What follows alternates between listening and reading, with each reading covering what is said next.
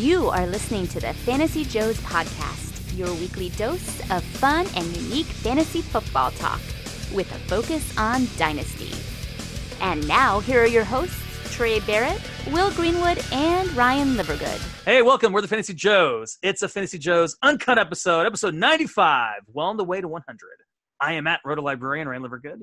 Joining me this evening from the home office in Minneapolis, Minnesota, the one and only Will Greenwood. Will, what's going on, my friend? Welcome, everybody. This is Will Greenwood calling in from the home office. We're going to have a great episode for you today. This is my NPR little impression here. I'm going to breathe heavily into the microphone while I talk and talk really softly. No, I'm actually super excited. I did get a new microphone, everybody, so hopefully much better. I had one before, and circumstances would be undisclosed. Very bougie circumstances. So, yeah, I'm excited to chat tonight. We have some good stuff, and I also think Uncut might just have to be taken out because we don't do a lot of cutting anymore. We don't. I may drop a swear word later. Who knows? Listen up. Unedited, uncensored. I want to insert maybe an applause where you got a new mic because it makes such a big difference. So anyway, I think everyone's going to be happy about that. But so I have a new microphone and 1, 2, 3, 4, 5, 6 pillows around the room to try to kill the.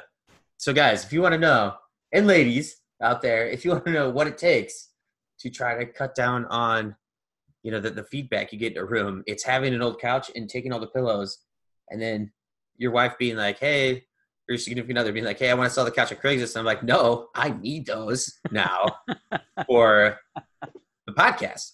And she's like, "Well, we could sell the couch for like $250." And I'm like, "Well, that probably have to like hang curtains in here, or I don't know how you like soundproof your room." And when I looked it up, it's very expensive. So anyway, Will's driving around in garbage day in his neighborhood looking for like the couch that someone's thrown away, that they're just putting on the curb for free. Like, we gotta pull over and grab those cushions. I need them for my podcast studio. Jenny, go sniff those cushions. Come on. Don't you love me? So I want to make a little announcement, because last year, loyal listeners will remember, we did something called the Fantasy Joes Bowl. And we called it Fantasy Joes Bowl 1, thinking we would do it multiple years.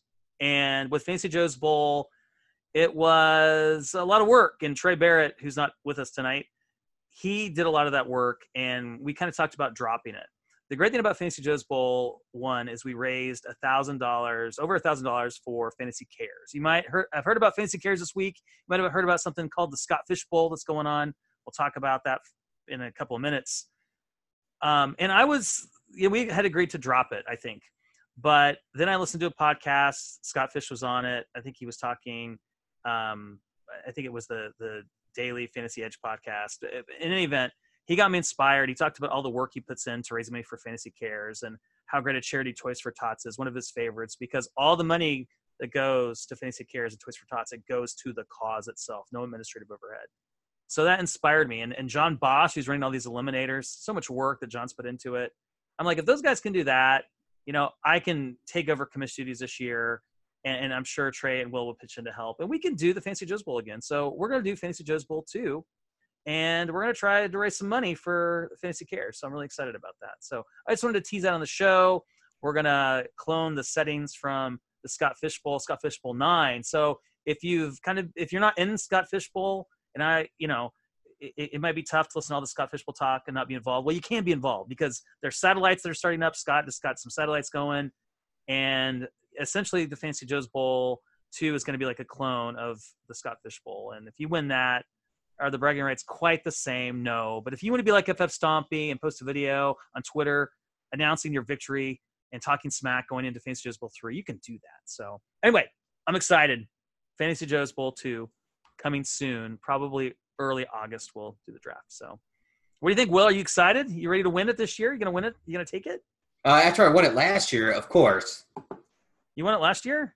No. Didn't Caleb Pearson? I don't know. Caleb was close. I don't think it was Caleb. But anyway, hey, Caleb. Sorry, Caleb. Loser. Yeah. So I just wanted, and like if you don't know about Fantasy Cares, I'm actually in a startup league right now, which we'll talk about in a second. And there were people in the league that didn't know about Fantasy Cares, so not everyone knows about it. So just want to spread the word right now, fantasycares.net, and donate. play in Fantasy Joe's Bowl too, because the money will go to Fantasy Cares. So, and the thing that Scott Fish really promotes is take one of your league entry fees this year and donate it to charity. Just have that take it out of the prize pot. If you're in a high stakes, take half of one, take $100 out of there, whatever. Just do a little bit, because we're such a big community, and we're all gambling. I mean, basically illegally gambling with our leagues that we're doing, because you're not going to report these kind of things on like taxes or anything like that. So do a little bit of good on the side. Maybe it'll come back and that'll be your good karma. Absolutely. Sorry, legally gambling. It's becoming legal though in more and more places, so that's exciting. Well, let's say you play at $100 league and the winner wins $600, is that something over the level that you have to report it in winnings, or is it like 900? I can't remember. We do not give legal advice here on the Fantasy Joes. Okay, sorry. Don't take medical advice from us. Legal advice, no, don't do it. Scott Fish Bowl's going on. It's been really interesting. And I just want to say that one of the takeaways from Scott Fish Bowl, I don't want to go on and on about it. You don't care about my team, I know, is it's kind of fun to get into redraft mode, and how redraft mode gets you thinking differently about the upcoming season, because we talk about Dynasty so much. Wait, I want to chime in quickly. Go ahead. You're going to redraft mode. No trading at all in the Scott Fish Bowl. So you're set where you are, your draft order. That's why I feel like really brings up the thinking conversation, which makes it more fun. Yeah, and it spurs a lot of conversations. So, for example, both Trey and I, we ended up with Devonta Freeman on our team. I think we both took him with our 4th pick. We both drafted from the 111. And we were talking about guys in that range like Fournette, Kerryon Johnson, who Trey really loves, and Devonta Freeman, who actually his ADP is a little bit later than where we took him. But as I said to Trey, we got to put that redraft mindset out the window. Or no, we got to embrace that redraft mindset and put that dynasty mindset out the window, because Devonta Freeman, it's all about boom or bust. I mean, you want to don't just go crazy in Scott Fish Bowl, but you want to take calculated risk, and I think that's one, because Freeman, in theory, could have just a monster year, and with the bonuses in this league, I'm really excited about that pick. So it's just fun because it really makes you think differently, and like I said, if you want to experience that for yourself, the Fantasy Joe's Bowl will allow you to do it if you're not in Scott Fish. So, but anyway, let's not talk anymore about Scott Fish Bowl, because you're playing in it or you're listening to other podcasts are talking about it. We're not going to get into Scott Fish Bowl night strategy. We are going to talk about first. Well, we can talk about whatever we want, because this is an uncut, unedited, uncensored episode. But we thought we'd talk about some of the strangest things we've seen in a startup draft. And what prompted this as a topic is I'm in this startup IDP dynasty, and Will's sick hearing about it. You start 9 offensive players and 11 defensive players, so heavy IDP, but it's super flex. And I thought, and looking at the scoring, it's 4 points per passing touchdown, so quarterback value is a little bit devalued, but still quarterbacks are valuable. You still have to start 2. Well, I traded back. I traded the 212 for a 5th rounder and 7th rounder. One of the guys I was targeting at the 212, Andrew Luck, was still available for me when I got to my next pick at the end of the 4th round with 412. That's one of the strangest things I've ever seen in any kind of superflex league. And I know IDP has something to do with it, but that was pretty crazy. The strangest things that's happened to me in a long time. But then I thought back to what is the strangest thing that's ever happened to me in the startup draft? And it's Randall. The first Dynasty League that I joined, there was a guy named Randall that drafted a whole team, and then he left the league. And Will Greenwood jumped in to join the league, and that's how I met Will. And that's one of the reasons the Fantasy Joe started, because had Randall not dropped out of this league after drafting a whole team, the Fantasy Joes wouldn't exist. So, Will, you never knew Randall, but Randall has a huge impact on your life. Have you ever thought about naming one of your Dynasty teams after Randall? I think my name was called Randall's Revenge at the league come playoff time, and it went horribly, just like his startup draft. So, I do think Randall. And also, shout out to Foot Clan Dynasty League, or Foot Clan, the leagues with that. The group form is where I found that when I was first getting into it. That's right. As you listen to more and more podcasts, I still really like the existence. Like I didn't get the UDK this year, and I probably will because I like to know that going into my redraft leagues how other people are going to value it because it's just so popular. They give really great advice, but those forums are still a great place to find leagues and to hop in and have some fun. So anyway, that's where I found this one, and it's a 10-team half-point PPR. What is it, 4 points per passing touchdown or 6 points per passing? Anyway, 6 points. Yeah, Empire Dynasty League. Yeah, and all the Joes are in it now. We recruited Trey. We lost a member. So it's a heavy Joes league, but it's a lot of fun. The guys in it are great. Most of them listen to the show, so shout out to the Empire League. The other fun thing we thought we would do on this show is look back at the startup because this was my first ever Dynasty startup draft. Will didn't get the chance to draft because Randall drafted his team for him. I'll be drafting as Randall in this draft. So we thought it'd be fun to go back and recap what happened. This was back in 2017, right? Or 2016? Yeah. No, it's going to the 2017 season. And I also found some. So after trying to look up Randall in my no, it was 20. It was I'm sorry. No, it was 2016 because the rookie draft was the first rookie draft was in 20. Oh yeah. So it's 2016. Okay, 2016, and then I had some good off season from 2017 Dynasty buy lows that I think will make stuff fun for us. So I don't think my first. It's not too embarrassing because I look at my first pick. So I had the 108, and I traded a lot in this league. I don't have records of the exact trades looking at this Google spreadsheet, but with the 108, I took Amari Cooper, who's gone down in value. But at the time, Amari Cooper was super hot. And it's interesting to look at this first round. Most of these wide receivers still have pretty amazing value. That's why you draft wide receivers early. Odell Beckham Jr. went first. Antonio Brown is older, but still pretty valuable. Julio Jones, DeAndre Hopkins, Allen Robinson. We'll see what happens this year. Amari Cooper, Mike Evans. So, you drafted a guy in the first round. David Johnson would be 10th if you might as well hit the whole round. Oh, yeah. Well, okay. I was skipping the running backs, but also running backs that win the first round. Remember, 10-team league. Todd Gurley, Zeke, and David Johnson. So none of those picks are horrible today. Yeah, this was coming into Zeke's rookie year. So at the 107, that was a good risk. I actually ended up trading for Zeke this league at some point and traded him away. But so Amari Cooper, I also remember going into, I think now 2017, in a different league, trying to desperately trade up into the first round to get Amari Cooper. And this is before really get into the analytical side of Dynasty and being a much more researched Dynasty player. But I remember the person typing back like, hey, I feel like this is the last golden goose of the first round. And that went horribly for them. But as far as the peaks and valleys of value, that's not a golden goose is supposed to be somebody that's rock solid. And I felt that at the same time. But I think it's so much fun to see how things change so quickly when we feel you get so many hard takes and super big opinions and things like that in Dynasty. So it's a good lesson because there's no flaws in Amari Cooper's profile before this, until Oakland went downhill. I'm ranting now. I'll take a pause. No, that's okay. So second round starts off okay. You got Le'Veon Bell went off the board, AJ Green next. Then at the 203, I took Gronk because I thought in a 10-team league, Gronkowski is going to give me such a huge advantage. And really, he was a frustrating guy to own his whole career. I still have him in this league, but I should have traded him when I had the chance. So Randall. Me acting as the ghost of Randall. That's right. I traded back from the first round because I'm a smart, analytical Dynasty player. And I took Sammy Watkins, the fourth pick in the second round. So this is the 14th pick overall because remember, this is 10-team. So it's really like the 202 and irregularly. And again in 2016, I should have pulled this up sooner.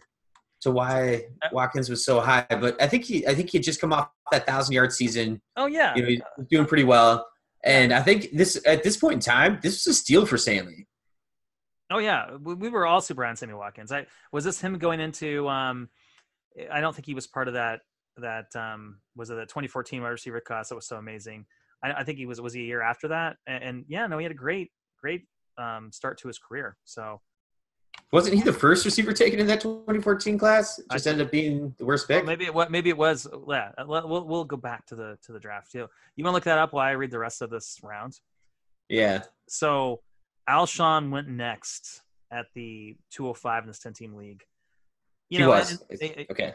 Yeah. So, okay, perfect. Dez went next. Dez Bryant, who at the time was a great wide receiver, worked out for a couple years. Keenan Allen, Brandon Cooks. Here's the worst pick of the second round, and I traded for this pick. I traded up to take Dante Moncrief. his dynasty hype train at this moment in time, though, that was out of this world. Yes, it was. And but second round cost. Oh my God! I bought into 19th overall. I didn't know anything about Dynasty when I started. In my defense, but clearly. And then the ghost of Randall. You want to talk about who you took at the end of round 2? Well, so this is right after still one of my main men. So because I'm gonna end up with too many shares of this feller is Lamar Miller. We can all think Matthew Berry, and I do like Matthew Berry. And I love listening to him, and I think he always provides good perspective, at least in general. And as long as you don't take him too seriously, as far as I don't know, I feel like some people have really big problems with him, but I don't at all. But anyway, he really loved Lamar Miller and had him as like number 1 running back coming into 2016, and it went poorly, but that's okay. I think that I traded Lamar Miller for a haul in this league, so I think getting him with the 20th pick overall here worked out really well for me, but a horrible pick by Randall. Yeah.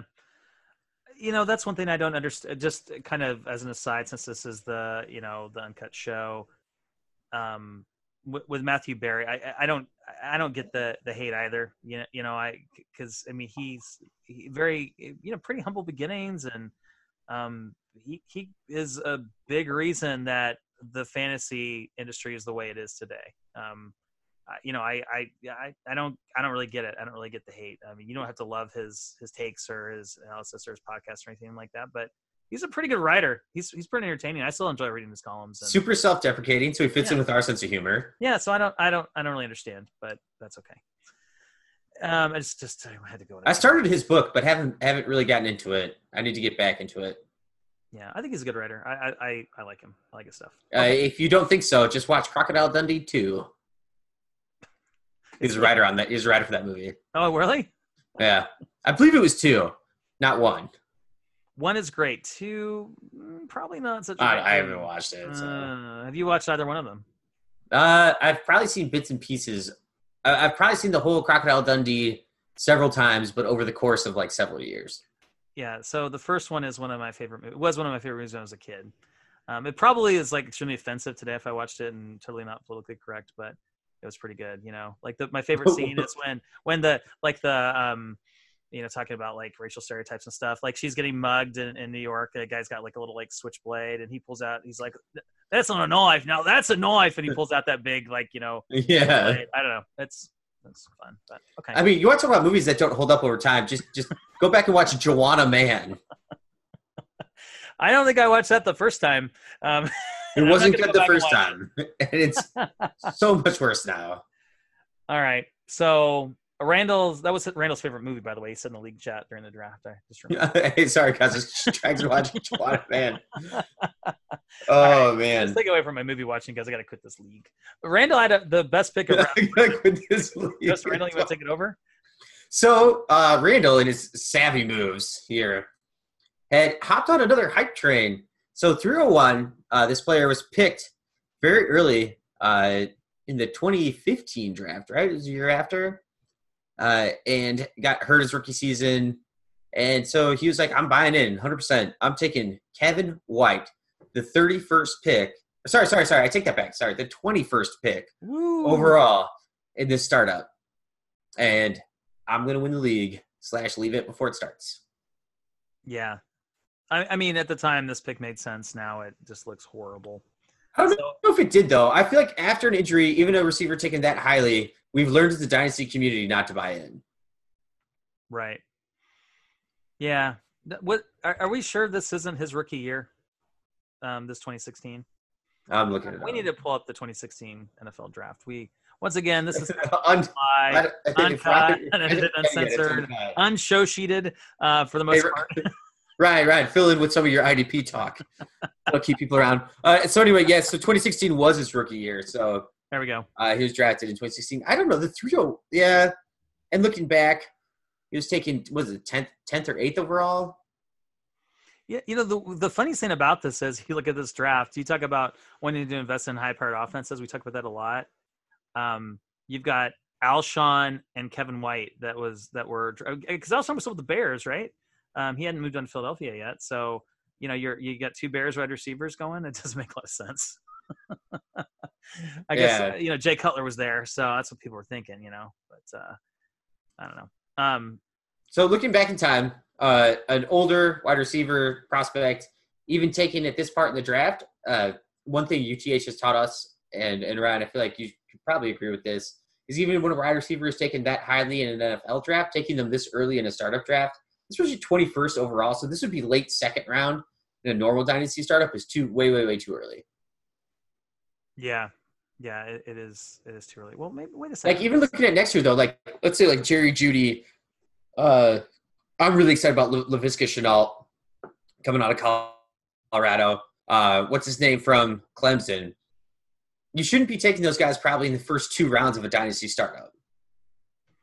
Well, wait a second. I think Kevin White was actually 2015. I don't think he was 2016. His first year. Oh yeah, because he sat out, right? Yeah, he got injured pretty early, if memory serves. Yeah, so it was his second year, but yes. His first year he played. Yeah, and I think that you're right. That was way too early to take him. Obviously, in hindsight, there, but so in general, just to say, dynasty lesson learned though. Overall, to give advice would be, even if a really high picked wide receiver does not perform in their first year, don't reach for him the second year expecting they're going to do better. Maybe wait a little bit. Maybe let somebody else take them at 25 overall. And then if they like take the risk is that you're taking them there. The risk isn't in waiting, in my opinion. Yeah, but I would kind of push back and say that a wide receiver with a first round draft capital invested in them are usually pretty good bets. I mean, I think that's a pretty good pick to take. Rashad Perriman, but I mean, you could go down the list. Corey Davis, is he going the top 3 rounds still? I think he was fifth overall. Okay, you can't take Corey Davis or Mike Williams or John Ross. Well, you could take John Ross. Okay, maybe that's a bad example. In recent history, right, it hasn't worked out. All right, Ryan. But look at the okay. Whoa, time out. I have the data. Like I have a whole draft data sheet. I don't want to pull it up right now. But look at all the other wide receivers though that went earlier. Like all those guys are first rounders, right? Julio Jones, Amari Cooper. I mean, AJ Green. So, historically, yeah, first round wide receivers are like any other position, they get in the first round, they're good bets. I mean, it's like 3 but it seems like out of how many years though? You're right. In recent history, I agree with you. Like if you just look at recent history, you're right. I mean, not too many of them have panned out. So we'll see. It'll be interesting to see what happens with DJ Moore this year, with Calvin Ridley, to see if those guys have big years because they have the first round draft capital. But yeah, the couple classes before them, doesn't seem like it's worked out so well. Well, let's move on because we want to talk about the rest of round 3. Guys like Mark Ingram, T.Y. Hilton, Randall Cobb, Demaryius Thomas, Jarvis Landry, Devontae Parker. Ooh, the Miami tandem wide receivers taken back to back. Calvin Benjamin, Jordan Reed, and Adrian Peterson. So, I mean, I don't know if any of those picks are like horrible. I mean, now, today, 3 years later, this is Dynasty League. They've all certainly declined in value for the most part. I mean, maybe, I don't know, where's T.Y. Hilton going? Is he 3-4 still in Dynasty? Yeah, he's really held head steady, I feel like. Although, so we're looking at again round 3, so T.Y. Hilton would be the 23rd overall pick. He's not going late round 2 in Dynasty startups, I feel like. Yeah. But that's fine. I mean, that's 3 years later. Yeah, it's 3 years later. I mean, yeah. So you'd still be happy with that. So. And round 4 is where the wheels kind of fall off for the most part. It's super interesting with Jamal Charles, Jordan Matthews, Eddie Lacy, Devonta Freeman, Jordy Nelson, Doug Martin, Brandon Marshall, Corey Coleman, Carlos Hyde, and Laquan Treadwell. So you got a lot of guys there. Oh, Laquan! Yeah. Corey Coleman, just ouch. Was that his? When was Corey Coleman drafted then? So who's more disappointed, Kevin White or Corey Coleman? So Corey Coleman was the year after Kevin White. He was the first wide receiver drafted that year. I think it was like 15th overall to the Browns. So this was coming. So this is the 2016 rookie draft. This is Corey Coleman. Then I think it was Will Fuller. Then it was Josh Doxson. And it was Laquan Treadwell in the first round. Well, this was 2016 though. Are you sure? That was the 2016 draft. Oh, that was it. Okay. Oh, I was looking at 2015. Yes, 2016 draft. Yeah. Huh. So you're talking about taking a rookie that early. I mean, that was a lesson learned. And I think this was probably everyone that was in this draft. This was their first Dynasty draft. So I think everyone learned some lessons. That hurts. That really hurts to take those guys. It just backs up your hypothesis, right? That first round wide receivers. Corey Coleman, 15th overall. That's crazy.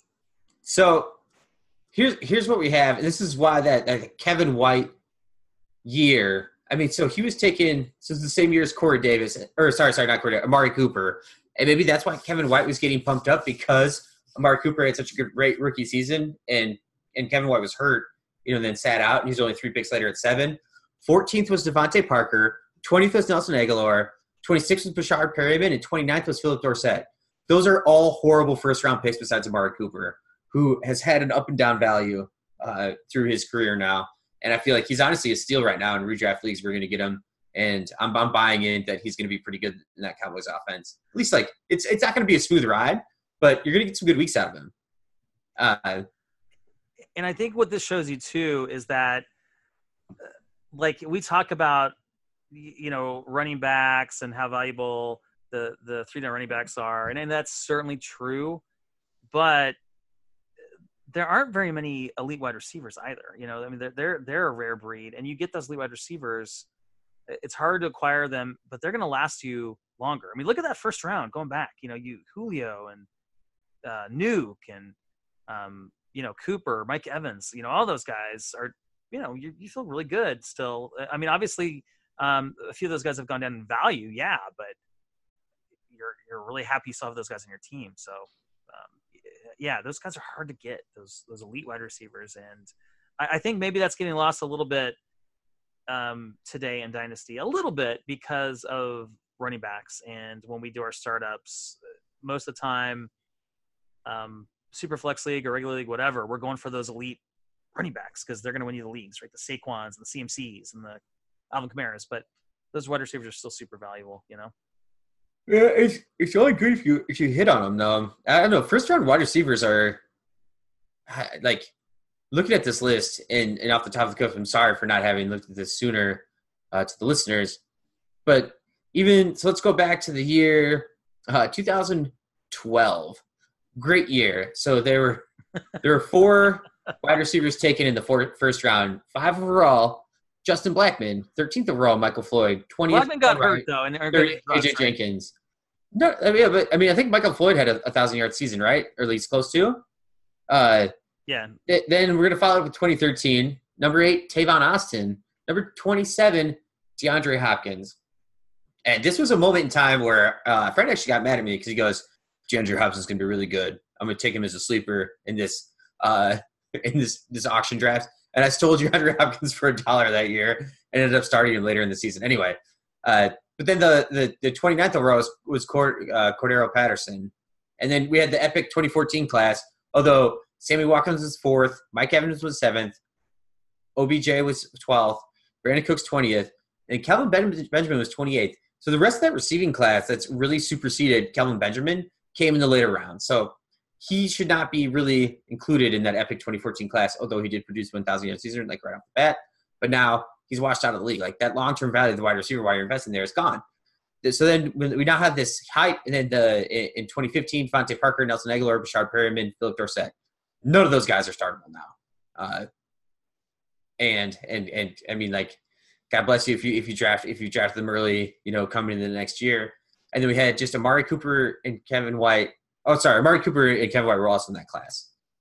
Anyway, all but one have lost value heavily. No, kind of interesting, and maybe it's that 2014 class then that maybe it kind of clouds our judgment a little bit, or we kind of look to that and see what happened in that first round. It's interesting. It's interesting.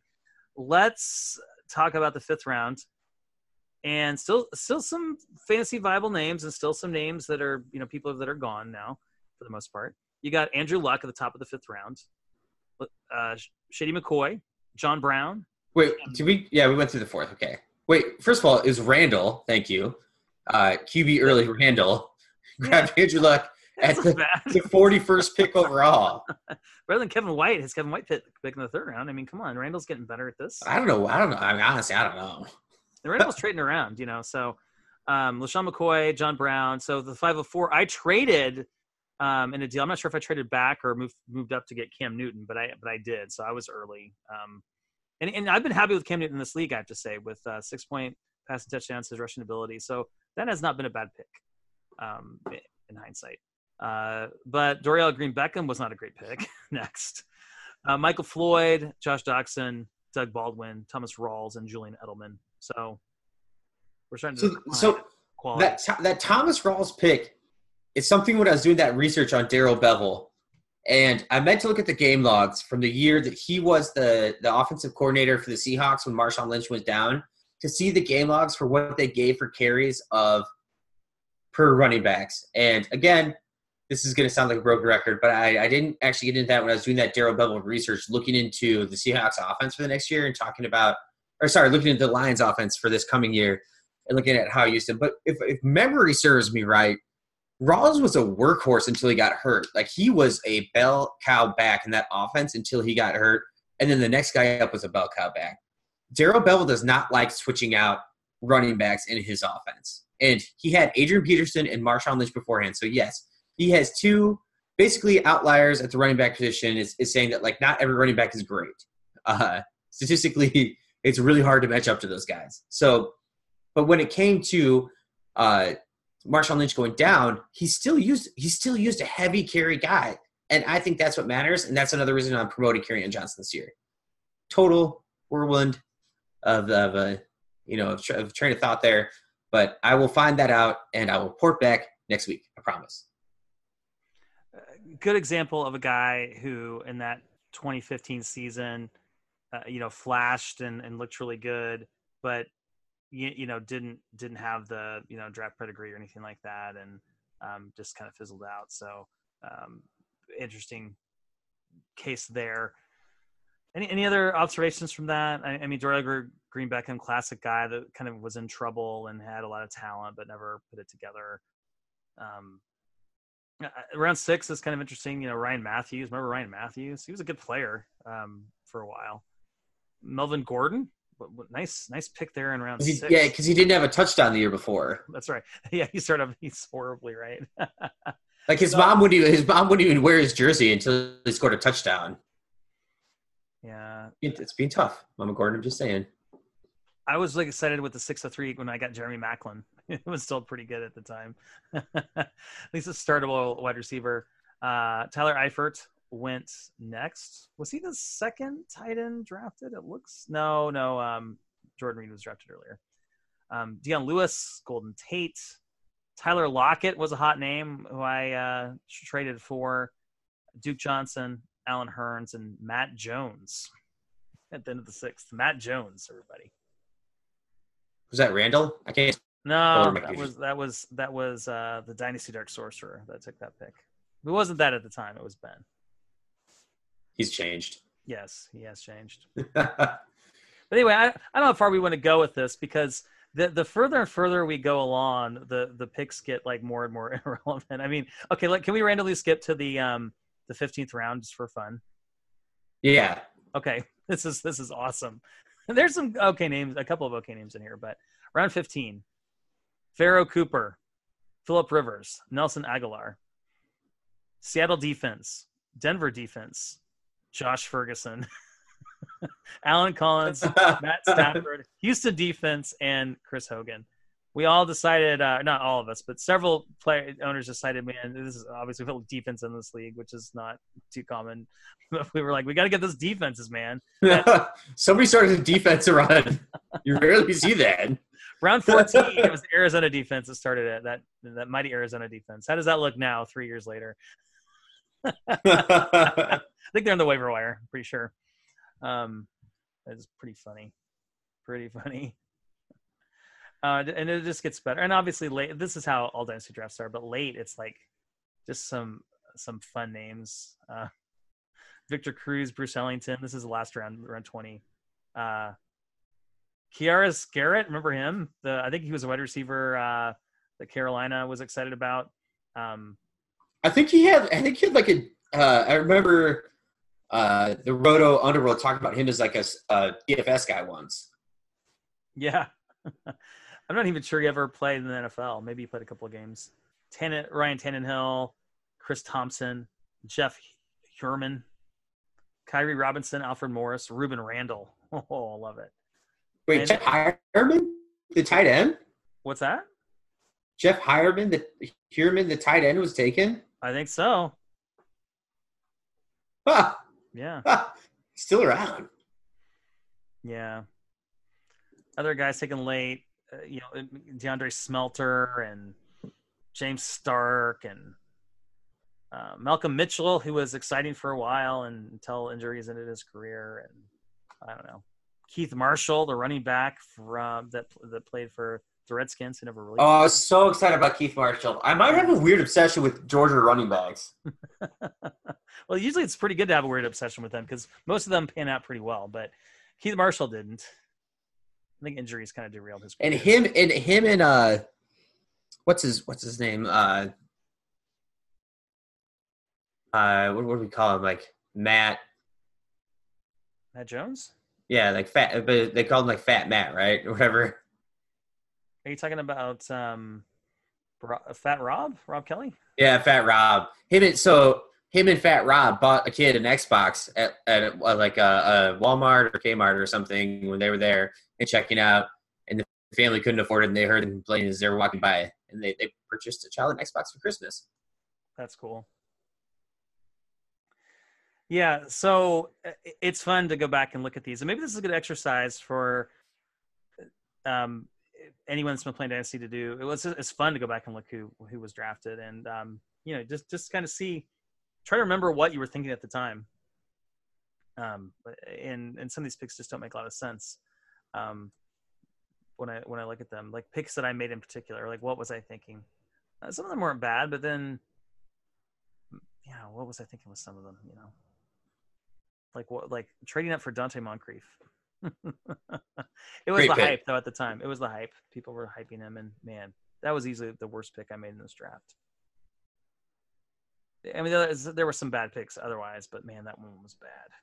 Paxton Lynch. I took Paxton Lynch around 17. That was, not a horrible pick where I took him, but it's like I was excited about Paxton Lynch. Like, oh, he's going to be. But in a 10-team, one quarterback league, it's like. Yeah, I already had Cam. What? I guess I thought I needed a second quarterback. I don't think I took a defense, though. So, no, I did. I took the Jets defense round 19, next to last round. So, mighty Jets defense. Okay. Pulled it up for everybody. Thomas Rawls, in the games that he started for the Seahawks. So, before he got hurt and then had to be eased back in, he started a total of 7 games. I'm not going to count the last one because it was an off game, at the end of the season, week 17. The games that he started, 16, 17, 23, 30, 21, 19 carries. Yeah. And that's why he was hyped up coming into this draft this year. He had 830 yards. He had only started 7 games. Like, the rest of his games were all duds. He had so much potential, and they were ready to go. I mean, he only had 11 targets for 9 receptions. That's fine. That can change because he wasn't really Rawls was never a pass catcher. But that's why he was so hyped. He had a game with 30 carries for 209 yards. Like that's a massive, massive game log. And when you're watching that game, he looked dominant. But that's also Darrell Bevel wants to use one guy to pound the defense. So again, you're extrapolating a lot, but at least I feel like that's a little bit of a notch in Kerryon Johnson's belt coming into this season. Yeah. No. I mean, there's a chance that Kerryon Johnson's going to have a huge year. There's no question about that. Thomas Rawls, one thing people forget about him is that he was a highly touted player. He was I think the state of Michigan, like one of their most valuable players of the year. He was really good. He started his career at Michigan. I think injuries held him back. I mean, or maybe he had trouble. Maybe he got suspended or something. So then he went to Central Michigan. So he's a really talented guy. And I think injuries have just derailed his career. I mean, ran a 4.46 40, 3-cone, 7.1 seconds. Not so bad. Pretty good, really. So he was good. It's just I think he couldn't stay healthy. It was the way he ran. His running style. It's just he was fun to watch. I miss Thomas Rawls. I think he's still floating around somewhere, right? He's on somebody's roster. I think he's on Jacksonville. Oh, that's right. So probably not the same player he was, but wouldn't that be fun if Leonard Fournette? No, I'm not saying I want anything bad to happen to Leonard Fournette. But wouldn't that be fun if something happened to Leonard Fournette and Rawls came on the scene and just had some big games? That would be kind of fun. Yeah, worst case scenario is he signs with the San Francisco 49ers. That would be great if he went to the Niners and got some play. That would be okay, great. Ryan, you have to pick $10,000 cash, no tax. So we're giving tax advice tonight. We don't get one. You choose one running back from the San Francisco offense this year to score the most full PPR fantasy points, no bonuses, but 6 point, normal rushing touchdown, everything. What running back from the San Francisco offense scores the most points? I mean, are you giving me odds? I mean, I think the obvious answer is it's literally you get to choose one of them. $10,000 on the table. If I'm putting money on it, I'm going to go with Tevin Coleman. But I think, and I'm sure people have heard this before, you probably wouldn't just invest in the cheapest running back because I like Matt Breida a lot. I think he's interesting because he's just he just gets it done. But if I had to put money on it, Tevin Coleman. I don't know if Tevin Coleman's a very good running back, although he's certainly a good athlete. So, and obviously Kyle Shanahan seems to like Tevin Coleman, which means a lot. So Tevin Coleman is my guy. I'm putting my money on. What about you? Yeah, it's Tevin Coleman for me pretty easily. I was listening to the Dynasty Nerds, and I really like the Dynasty Nerds. And he's all Dynasty Rich is all in on Jerick McKinnon. And I wonder about the San Francisco's front office because John Lynch and Shanahan don't really get along all that well. It seems like, at least with their player personnel choices. So I wonder if McKinnon was a Shanahan or a Lynch signing, and if Coleman was a Shanahan or a Lynch signing, was that Lynch trying to make up to Shanahan by signing his old guy for no particular reason? Like I'm very curious. It is mysterious. That brings a question up for me, though, for you, because I think that with Dynasty Rich, that's just kind of his guy. And I think sometimes we get so fixated on a player that we like that maybe we just can't let that go. And I'm not sure that if that's what's happening with Dynasty Rich or not. But are there players that you just can't let go of that, like all the analytics and just looking at, what's happened historically, you kind of know deep down inside that, okay, like in terms of fantasy value, this guy's just not going to cut it, but you just can't let it go, that you're just so intrigued by them that you have them on all your rosters at the back of the roster. Is there anyone like that for you, Will? It's kind of do I have a taxi squad? Yeah, sure. Okay, Ryan Bell. I'm not kidding. I still have about 2 taxi squads. Yeah. Because I can't quit him. Alan Lazard is another one because he was that Iowa State guy coming out. He's on the Packers offense. And I want to wait and see how training camp shakes out. If he gets cut again, because he was an undrafted free agent, going to the Jaguars and then to the Packers.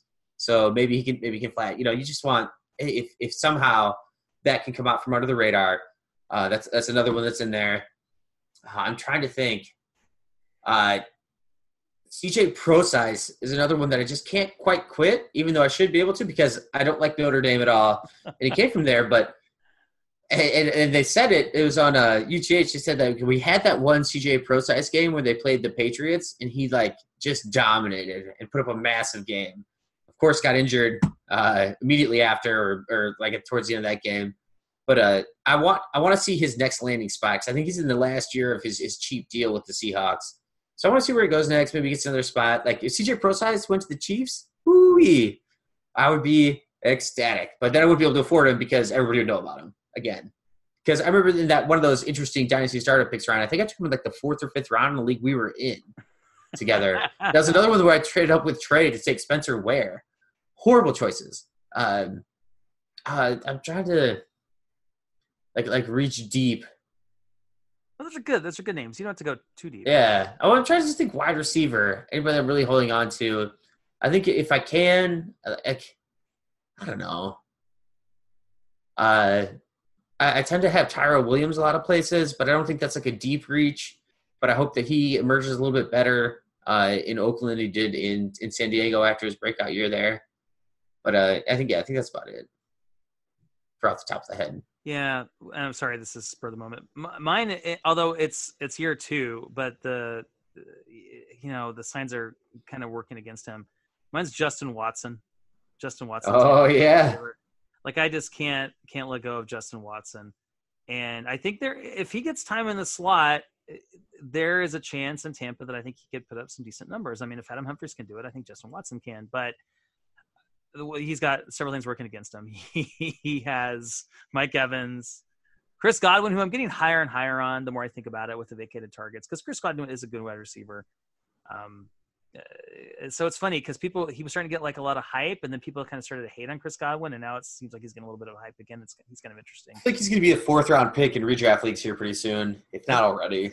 Yeah, I mean, I don't know that I like that, but maybe that's fair. I don't know, but are you taking him over Allen Robinson, Jarvis Landry?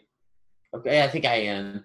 Let's move it back for redraft Julian Edelman or Edelman for sure. That's okay. Easy. That's easy. But no, I think Godwin. I'm starting to think Godwin over. I mean, I think with Allen Robinson, it's going to be so interesting, and I think that his floor is probably pretty good, but I think his ceiling is interesting. But I don't know. I kind of get the feeling that Mitch is going to redistribute the ball a lot. The Bears do have a lot of weapons on offense, whether you like Trubisky or not. They've got a lot of different options. There's Robinson. Oh, Adam Shaheen. I've been trying to scoop up Adam Shaheen places too.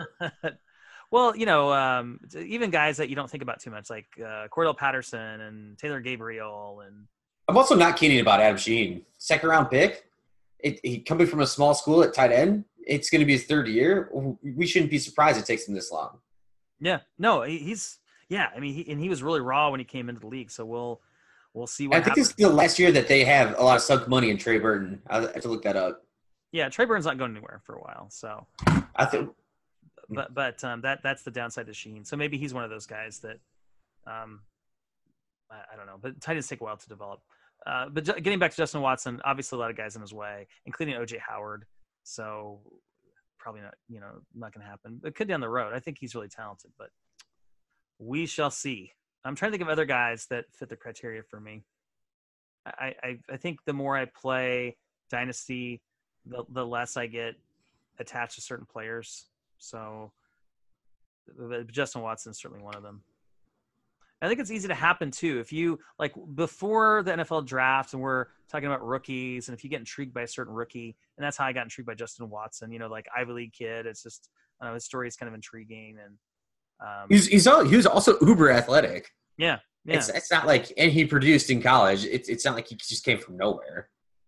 Right. So I just kind of like his story, and I kind of like him, and I don't know. It's yeah. I'm trying to think of other players. I brought this up, and I have one player to throw out there that kind of stinks. So I'm just looking up Trey Burton's contract real quick. So as I'm looking this up, when I was looking up Randall in my email to try to find where I exactly found this thing that we joined together, I found a little RotoViz just headline about Dynasty buy lows, and this was in July 13th, 2017. So this is really relevant to now because we're in the doldrums of the offseason, right? And this is when people really go down narrative street or article street. You have to produce content, and with the way the industry is booming, you get a lot of bad content, and maybe not bad content. You just get a lot of fluff content. I love reading about this stuff, even if I know that you're reaching far in where you're going with analytics. But so the off season 2017. Wait, time out. I want to apologize to RotoViz before you say this. You just said a lot of bad content, and you're going to quote this RotoViz article. I love RotoViz. We love you. So this is all Will. This isn't Ryan or Trey talking. So anyway, go ahead. Well, no, I meant to say like fluff, like let's just say fluff content, and where analytics can get a little bit too deep. And this isn't like because I think some guys worked out here and increased in value. Right. So let's start off with they had Paul Richardson, who ended up having I think like a 750-yard, 6-touchdown season that was shortened by injury. They had Duke Johnson, who finished as a PPR RB1 coming into that year. The other ones were DeAndre Washington, Randall Cobb, Jonnu Smith, Willie Snead, Laquan Treadwell, Alex Collins, who was a big win, especially if you sold him after the 2017 season, Devontae Booker, Eddie Lacy, and Andy Dalton. So let's say a hit rate of three in that, which is a big win. But that's why it's the favorite dynasty buy lows. It's not going to be a big success rate. It's not expected to be. But I think it's a fun look back on what and I don't have the article because it's just an email that I randomly found within what we were talking about. But I think it provides some great stuff for when you're listening to things now, even what we're talking about and trying to find these gems. We're talking about our Joe's Bros and players like that. Just don't expect high hit rates. Expect you to have some information to make an educated choice on whether or not you want to purchase that player or like trade for that player in a league and go from there.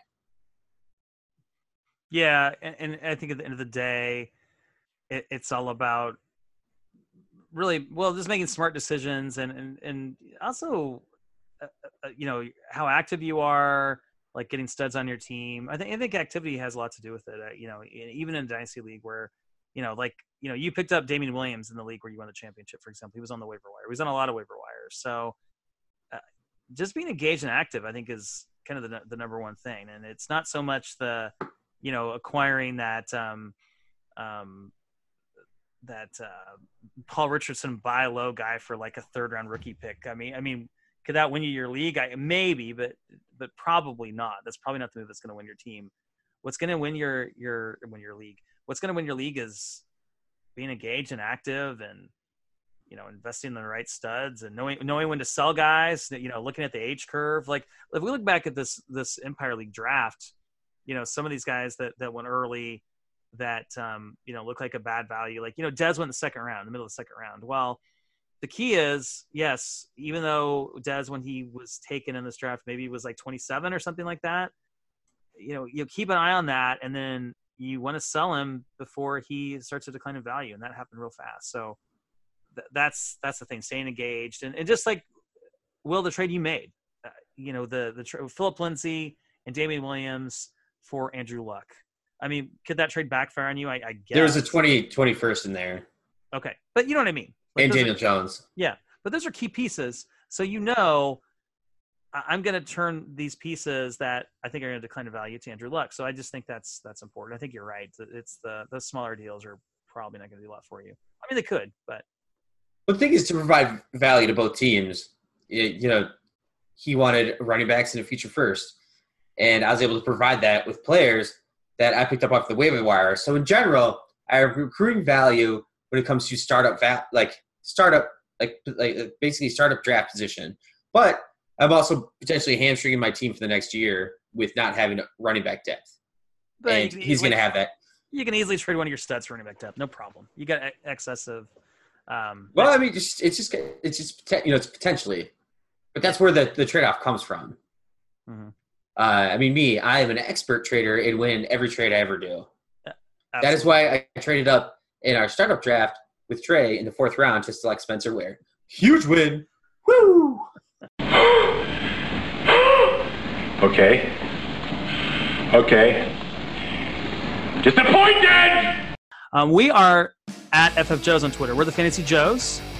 We appreciate you listening. You can also become a Patreon supporter. Go to patreon.com/fantasyjoes and check it out. Patreon supporters get a bonus episode twice a month during the off season, so you want to check that out. So on behalf of Trey Barrett and Will Greenwood, I'm Ryan Livergood, and we are the Fantasy Joes. Scoop yourself up and quad me over.